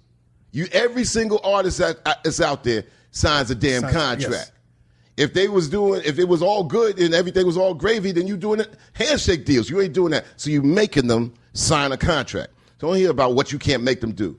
Public Enemy headline New Orleans Jazz Fest this year, right? Congo Square, the birthplace of music, right? It's the New Orleans Jazz Fest. They'll be quick to tell you that. Jazz Fest. Yes, we will have Public Enemy represent hip-hop in the New Orleans Jazz Fest. Hopefully, it will be a line of artists that will headline. You can play it, but can you headline and close it out? So we was invited to do so. In their clauses, it's like, well, could you understand that this is the New Orleans Jazz Fest? We kind of like don't want no cursing, but, this is what it's going to be. As artists in a situation, you comply to their situation. You play in their show. Right. So they have the authority to be able to say, this is what we want, and this is what we want from you. And then, this is hip-hop. When you're doing it, fine, but you're in New Orleans. This is jazz. You take your ass back to Louis Armstrong Airport and take your ass and distribute yourself back across the United States where you come from. End of story. So when Hot 97 says, well, we can't manage the show, like I don't know what a festival is. We've been part of 3,000 festivals, 28 years, which is a miracle for black people just being together, families. Yes. We've been 28 years as a group. Rock and Roll Hall of Fame. They'll toss that thing. I know a lot of people. Internets, this is your boy Combat Jack. Number 3 on our countdown for this episode is Who Kid? Yo, talk about hilarity. Talk about hijinks. Talk about fuckery. Talk about ratchet. Talk about history. I mean, this guy goes from fucking 50 Cent to Michael Jackson. Listen, I didn't know how the episode was going to turn out, but this is one of our top episodes of 2014. Pure hilarity. You don't know what's coming out of Who Kid's mouth. That kid is so talented, and that kid's got stories to spell. Listen, internets, episode number 3, the Who Kid episode. And then you got a Michael Jackson story, man. Yeah, I got thousands of fucking stories, man. What's your Michael Jackson story? You met him in Bahrain, right? Yeah, I met him in Bahrain. Bahrain, I'm sorry. Yeah, but the thing I'm not as traveled as you, man. I mean, the shit that's crazy, I lost my passport in Dubai airport, and then, but I got on the plane to Bahrain. So when I landed, they let you on the plane. Yeah, because, it's just like here. Like, Right. once you're in the airport, Right. you just show your ticket, you get on. Yeah. But I'm, like, looking at my pants for my passport, and I'm like, oh, shit. So I told the prince. The prince came to meet me in the airport. He's like, Fucking Prince, Pete. I told a nigga, I think I lost my passport. And then he's like, oh, shit. So he goes out. I see him, like, under the plane, like, looking under the wheel. I'm like, motherfucker, like, I didn't drop it outside of the fucking runway, but he's, like, under the plane. Like, The he Prince, goes in the the plane. fucking Prince. Yeah, he goes in the plane because I think his cousin's parents own the airport. Fuck. So the shit that's crazy is I was like, damn, man, I don't think I can get in because the customs guy told me I can't come in. I don't have And no this is the ID. fucking Prince. Yeah, so the prince was like, I'll call my uncle right now. He owns the airport. So all of a sudden this phone rings. And meanwhile, this is 1 a.m. in Bahrain. The hours are crazy there. So then the phone rings, and all of a sudden, everybody just stands up, and then they did their military whatever stance, and then the prince was like, yo, just walk, just go through. I was like, what do you mean go through? Just go. These niggas saluting you. And He said, just go through, man. Right. Don't worry about it. I was Stop like, hesitating, bro, nigga. all I have is a Bally's Jacqueline ID, B. That's all I had in the fucking Arab country where I could have killed somebody. Right. So the sheik was like, yo, the sheikh was like, yo, I'm going to vouch for you and sign for you, but just go through. So I go through, there's like Ferraris, all kind of shit waiting for me outside. So the prince is like ODing, like speeding everywhere. So I DJ'd the Formula One racing shit, but then the sheikh was speeding up my red tape to get a new passport to get the fuck out of there. If I was a regular dickhead, I would have to wait like 2 weeks or 2.5 weeks, but he got it to like 4 or 5 days. Okay. So I DJ'd the Formula One, and then my stay at whatever hotel they had me at, it was up. So he was like, yo, you can stay at my palace. I was like, what? You're in the fucking palace now. In the What palace, is the son. palace like, my Yo, nigga? it's like fucking gold everywhere, Indian slaves. I don't know what's going on, man. There's some but slaves. You seeing some real I don't slaves, know, my I don't give a nigga. fuck what anybody say, but there's slaves out there. You know what I'm Yes. saying? I'm not disrespecting them, but cheap labor to me is slave. Yeah. But Free labor is slaves. Yeah, cheap labor Yeah. is slaves. But at the end of the day, I guess You getting the slave pussy Indians too, coming man? Are you getting Because slave? I've been to India before. Are you getting slave pussy? No, I ain't getting no slave pussy. I got some Arab pussy, motherfucker. Like Arab pussy. It was crazy. So he was like, "Yo, if you want anything, I got like vaginas here. The food is over there. Vaginas in this fridge. This whole section is like women. Like you can do whatever you want. Fuck. So I'm just like, all right. If you want to go to the mall, my cousin will take you. Pick any car, or whatever. So he was like, go to the pool. All the food is over there. So I go to the pool because I wanted to get like some drinks or whatever. And I see Michael Jackson in the pool with white shorts.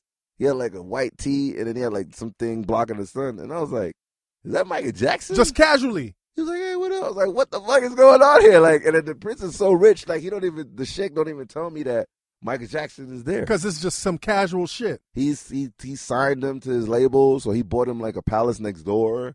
And then he took him away from all the molestation trial. Right. He paid the lawyers off. So and then he made him a citizen of Bahrain. Wow. So he don't go back to America to get retried again. Right. So I'm like, yo, what the fuck? So in my head, my head is spinning like, I'm like a groupie bitch, like, like a bitch from Harlem seeing fucking T.I. or something in the club. So I'm just like trying to hold my composure. And I gave him a pound, and he's like, yeah, you know what I'm saying? So when I gave him a pound, his hand felt like asbestos or something. It's like crunchy kind of, like his skin was like peeling or something. Sandpaper shit. It was like, I was like, yo. But the first thing I told him was like, yo, man, your legs are light. You got some light skinned legs. He started laughing. I was like, because, he was blacker than me. Right. Why are your legs light skinned? Right. I thought maybe his disease was like in his hands and his face, but the fact that his legs was light skinned and he had tight ass shorts, fuck all the shits you see Wiz Khalifa and all them wearing. This motherfucker was like, tattooed shorts. Yeah, some tattooed shorts. So I was like, yo, man, this is crazy. So I tried to give him his space, and then, the But you're the only other black dude. I'm the only other black dude at the moment. Right. So I have my phone, so I text, what's his name, Tyson Beckford, Polo, whatever, another black nigga. Yeah. He's chilling out there. He was going to wait with me as long as he could because I was stuck there. Right. So I called, I was like, yo, man, you're not going to believe this. I got fucking Michael Jackson over here, nigga. He was like, get the fuck out of here. This is before Instagram, Yeah, right? this is before shit. So we didn't even think about it, right? So Tyson Beckford, I don't know how, he got a $200 cab ride to the palace. I don't know how he got there. This motherfucker came in, and then meanwhile, I'm talking to him. We were just talking about like Eminem and. Does he know who you are now? You tell him who you are, like. Nah, he didn't know who I was at that time. I told him I was 50 Cent's DJ. Okay. Because that's the only way I could get any kind of connection. And he knew who 50 was. Yeah, but he knew who 50 was. He knew who Eminem was. Right. Because, Eminem had that video where he was stepping on his nose and all that. So Yeah, I didn't really want to talk about Eminem Right. too tough. And then I had a tape that I did with Eminem at that time. So I gave him, that's how he asked about Eminem. Because when I gave him the tape, this is my new CD that's out. You want to check it out? And then I was like, oh, shit. And then it's the Eminem host. I was like, damn, man, this motherfucker gonna go crazy. Right. But he was like, nah, is everything cool with Eminem? I heard he retired. He's retiring. I was like, what? Because it was kind of, he's in a fucking Saudi desert, man. And What the he's fuck up is he on that asking shit. about Right. fucking Eminem retiring? So I was like, nah, I don't think he's going to retire. I think he's just, promotional bullshit, whatever. Right. So I was like, yo, but I got somebody I want you to talk to. So I knew 50 was doing his movie in Morocco, that army movie. He was out there. Yeah. So I called 50 on set, and then I think his cousin connected me with Fifth. I said, yo, Fifth, I got your long lost brother here. Is this Curtis Jackson? I was like, yeah, I got your. And then I put him with Mike. And Fifth was like, what? Yo, this nigga was talking. 50 was standing out. So 50's talking to Mike for like a good 10 minutes or whatever. So then Mike gave me back the phone, and then Fifth was like, fuck you, nigga. And he cursed me out. Because he never met Mike. Right. He didn't like the fact that I was That the you one met him first. and then I put them together. Right. And then he was like, fuck you, nigga. Fuck out of here. And he hung up on me. Right. Right? So then But he was joking, though. He was joking, yeah. Yeah. I don't know. Yeah, you maybe don't- he wasn't. You never know with it. Yeah, right? maybe he probably wasn't. I don't Right. know. But he was pissed, though. But the thing is, after like another hour, so Tyson Beckford comes. So Tyson is like, yo, man, before I even introduce myself or whatever, we got a battle right now, Smooth Criminal. So Tyson Beckford is doing, the bending and all that. Yeah. So he tried to get Mike. Mike was like, yo, that's video. That's like some video effects, man. I can't bend my body like that. you gotta do it, man. I ain't leaving here till you do it. So you and Tyson standing over. Tyson Beverly breakdancing. I got photos of him on like in the sand, like on his back, like like doing backspins, and he's battling Michael Jackson. Then all of a sudden, so Michael's also dancing. Michael didn't do anything. He was laughing. Like laughing and shit. And he's like pop locking. He said, I have to do this because all my life I wanted to battle you. Right. I don't give a fuck if you don't want to do it or not, but I'm going to do it. I'll battle you even if you don't battle. If you ever meet Tyson Bedford, he'll tell you this shit from beginning to the T, like perfectly. Like the thing that's crazy, the Shaq came out and he saw us like wilding out with Mike, and he's like, yo, it's time for dinner. So all of a sudden this bell or whatever, this alarm, boom, and then the wall opened and all this weird shit. What the fuck is going on? Yo, so Mike was like, yeah, I think I'm gonna come right back. I'm gonna chill. So the Shaq is like, yeah, he don't really hang that long. You know what I'm saying? He'll probably hang out 20, 10 minutes, but he don't really like talking to people, blah, blah, blah. Right. But the Shaq was like, maybe he thought you were cool or whatever. Then we started eating. All this food came out of nowhere. And all this lamb and all this shit. Like banquet. People were like, and then all of a sudden Mike comes back now. Now he's Michael Jackson, man. The motherfucker had the suit, the sparkles. I was like, yo, what are you, a superhero? You went down the fucking pole or something? Yo, the Sheik was like, yo, he must really like it. He came back and he got dressed up. Like he was probably because he wasn't in touch with Americans. Yeah, he was kind of like in a weird sense in exile. Exactly. And here you are now. And everybody talks to him like a little kid. The Shake, Mike, anything like. And I was like, what up, yo? What up, homie? Like I didn't say what up, nigga, but but I was talking to him like as if you know, like brother a peer. to brother. Right, exactly. And then the fact that I got him to curse was kind of weird too. What did he say? Because Tyson Beverly, me and Tyson, we were chilling, and then I was like, yo, I heard they're about to take your Neverland shit. They're about to confiscate it, the animals. You know what I mean? Fuck that place, man. I was like, what? Yo, Mike. Fuck that. I was like, what? Yo, I didn't know what to do. I was like, yo, this motherfucker just cursed in front of us. And then priceless, B. This it gets even more priceless because he didn't want to leave. He wanted to take photos and shit. So my stupid homeboy, he got the camera, right? But he got the camera where you could film this shit. This motherfucker taking, you know how you got that 1 second and it moves? Yeah. And then it takes the photo. I was like, motherfucker, why you didn't just press record and film the whole fucking event? Yeah, like, exactly. You dumb fuck. So he just got mad photos of us. And all of a sudden, like, another 20 minutes later, the Shaq is like, yeah, what's his name is coming over? He signed to Kanye West. What's his name? Kid Cudi? Nah, the R&B singer, the one that everybody. Oh, John Legend. So John Legend's coming to do a hook. Yo, what the fuck is going on Yo, here? this shit is crazy. John Legend just landed. This shit is like a black Disney movie, man. John Legend is on his way. I was like, what? That's my nigga. So John Legend, this is how small the fucking world is. John Legend comes in there, and then all of a sudden, he's like a good 10 minutes in, and then now it's time for us to sit at the banquet for the Shaq. The Shaq is like, there's Mike, the Shaq, his wife, but there's a seat that's open, but nobody dares sit there because, you know, you have to be like important. I sat with Tyson, right, and all of them in the other circle table with the lamb and all that. So Mike is like, okay, come over here, come sit over here. So the Shaq is like, what? So John Legend is pissed off because he was at the same table, but John Legend wanted to sit near Mike. So now you got beef with John Legend? John Legend's like, fuck, you know, I will fuck you up, nigga. John Legend got his lip twisting and all that. So we're like still making jokes and shit. I'm like, yo, this lamb ass is crazy. And then Mike is like, ha, this is crazy. And all of a sudden, right? Internets, we're winding down on our countdown, top 10 Combat Jack Show episodes for 2014. This one should be number one. It really should be number one because of how hot it was and the fire that it brought. This is the number 2, the Damon Dash episode. And when Damon Dash came on the show, man, he was focused, man. He had a lot of things to get off his chest. He was firing back at Funk Master Flex. I think this is the first time ever, like in radio history, where you had a back and forth going on between a radio station and a podcast. It should be number one, but the next episode is very near and dear to my heart. But you already know, man, like Damon Dash, whenever he comes into our booth, is left in flames. Internet's episode number 2 for the countdown of the year, the Damon Dash episode. Flex was basically saying that, and I didn't necessarily understand his logic. He was saying basically what you're saying, that you were crazy for going at CEOs. But again, he said you were crazy for going at CEOs. Listen to what I'm saying. Yeah. This is a man that's had a job for 25 years. Of course I'm crazy to him.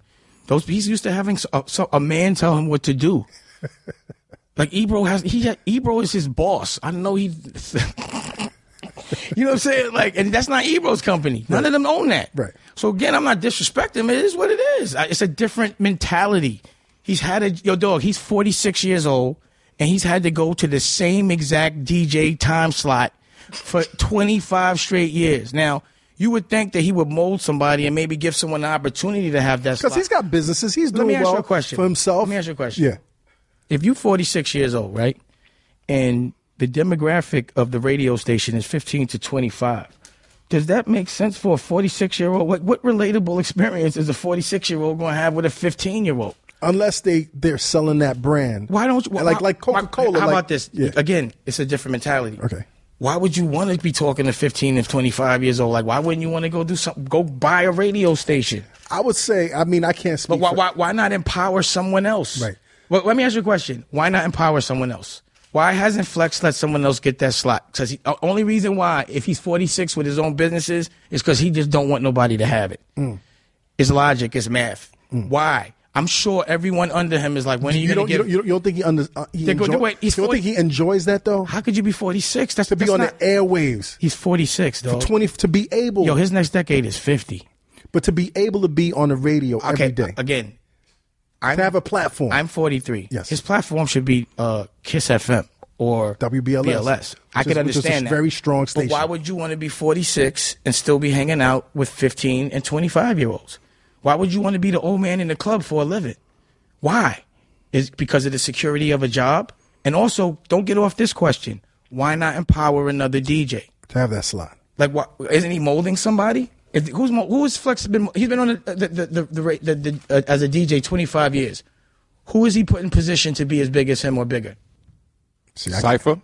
Is he bigger than him? Cypher? Oh, it's jokes. Okay. I mean, you gotta ask. I'm just asking you. See, I don't know what's his business. Why do you think that then? I mean, I'm asking you a question. I don't know. I You're a literally lawyer, don't know. Your mind can work. I'm saying do the math right now. What does the math add up to you? Why would a 46-year-old with other businesses want to be around 15 to 25-year-olds and not ever in life put another DJ in a position to be as big as him?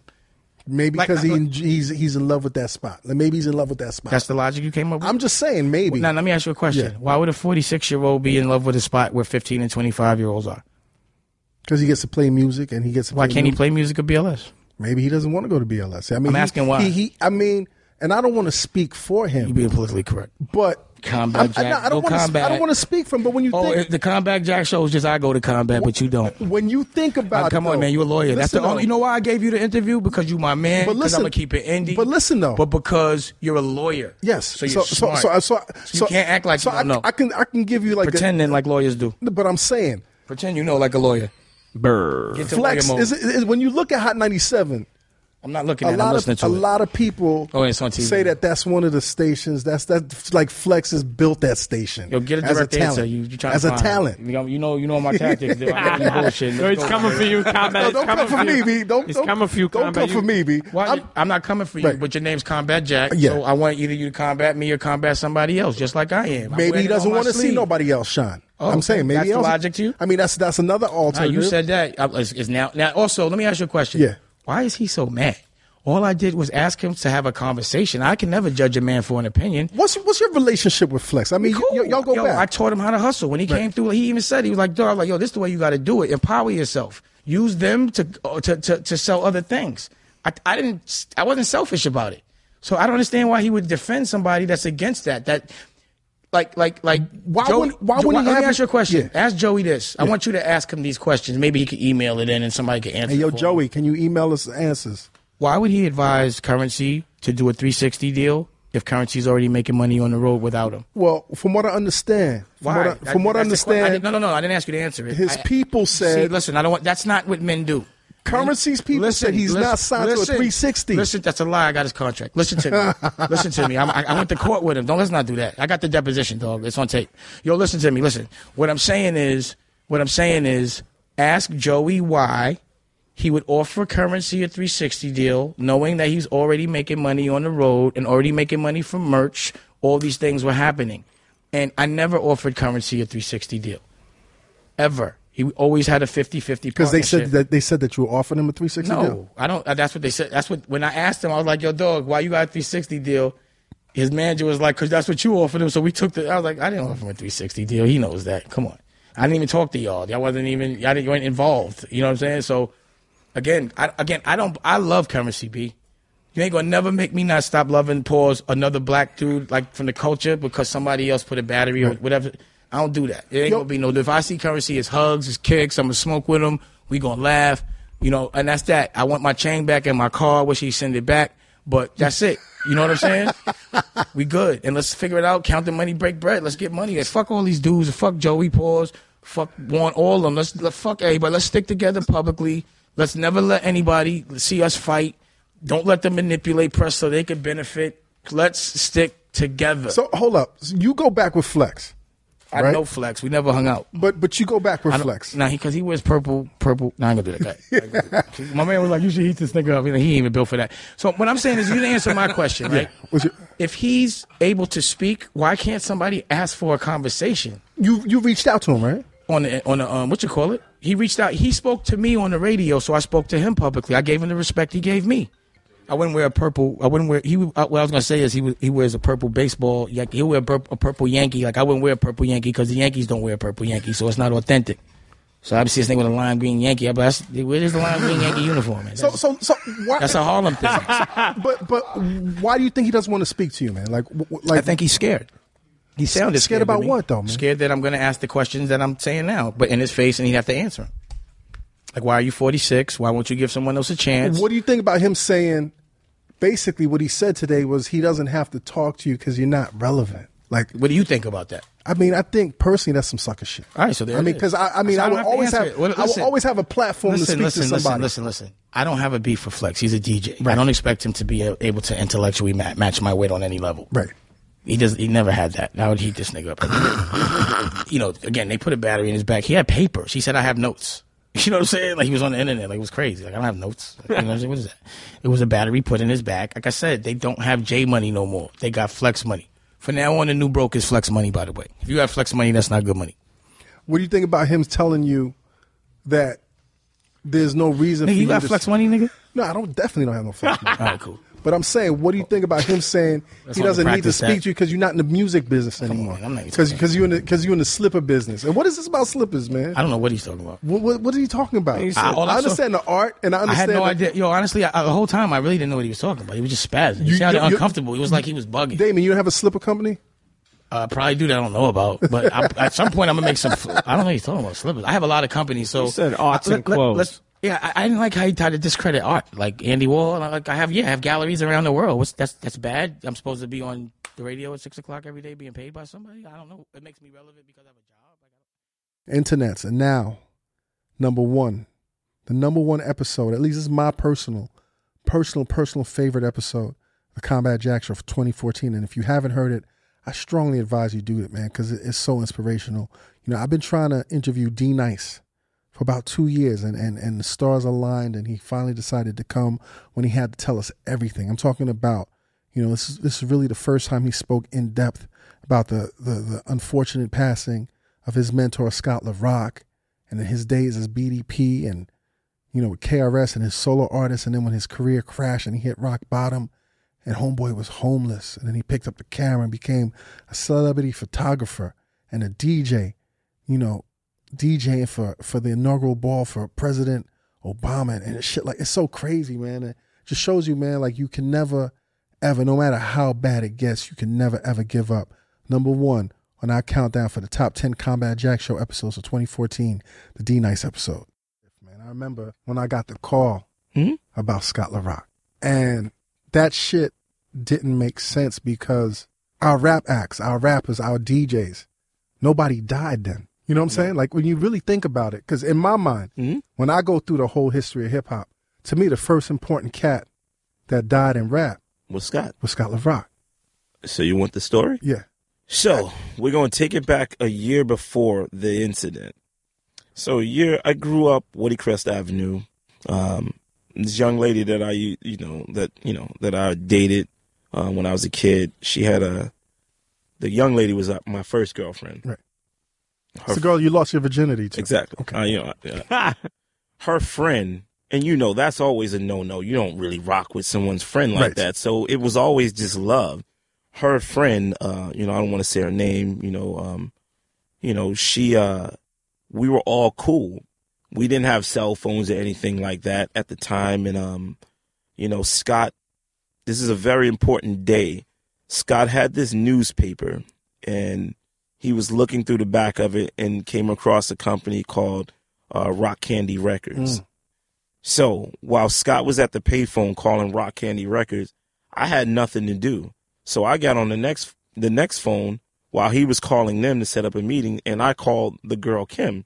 She was the only one in the crew that actually had a phone at home. So I'm just calling her and just talking to her.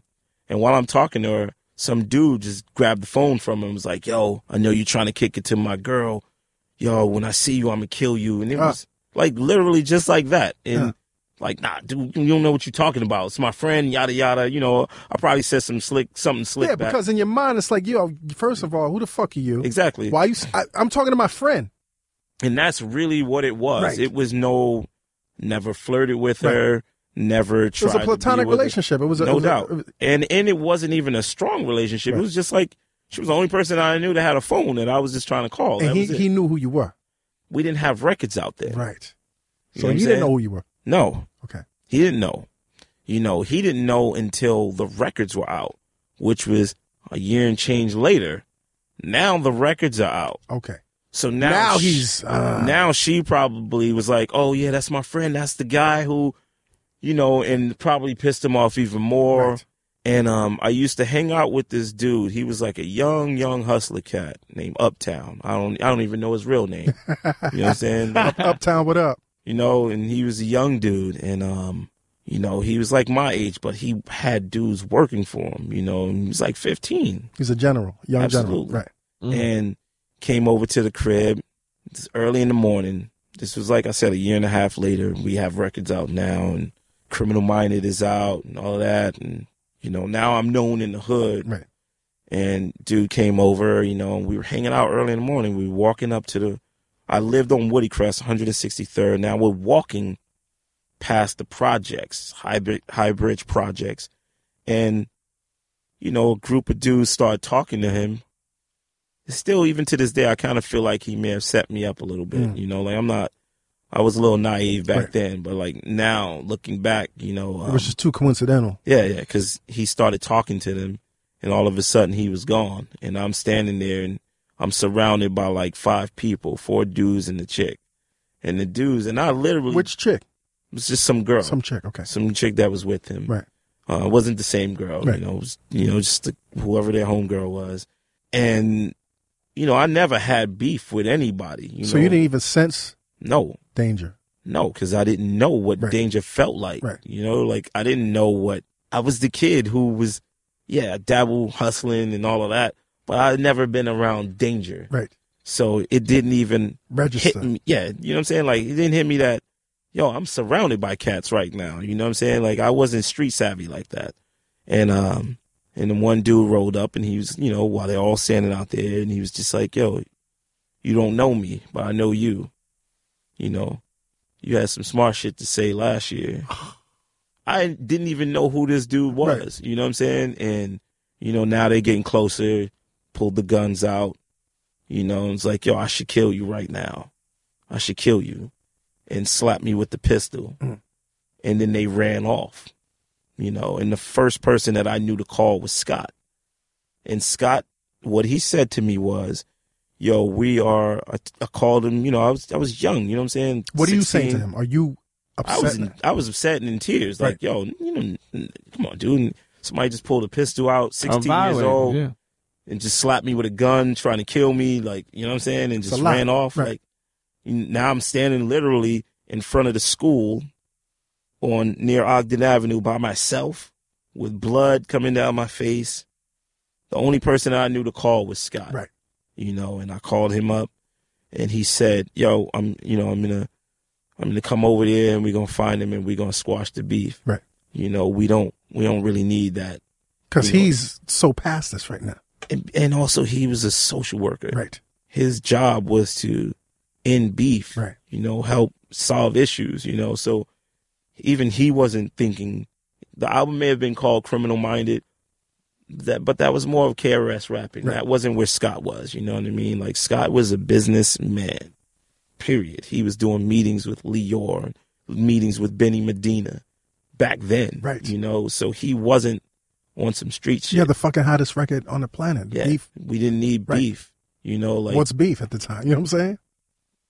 When looking back at it now, you have 5 dudes: Scott, Daryl, who was the original guy we called RoboCop, right?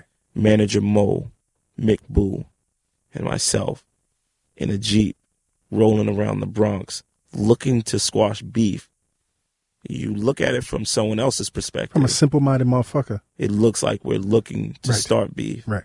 And that wasn't even the case, you know. I mean, looking back, you know, as an adult, like it, you know, what were we thinking? You know what I mean? Like that wasn't a good look. Right. But I remember being out there and it was really a mission of like on some peaceful shit. And it became violent because of one person. And it became violent because of Daryl, who was our security guy. He was a hot-headed dude. But he was, you know, he was kind of like the only security we had.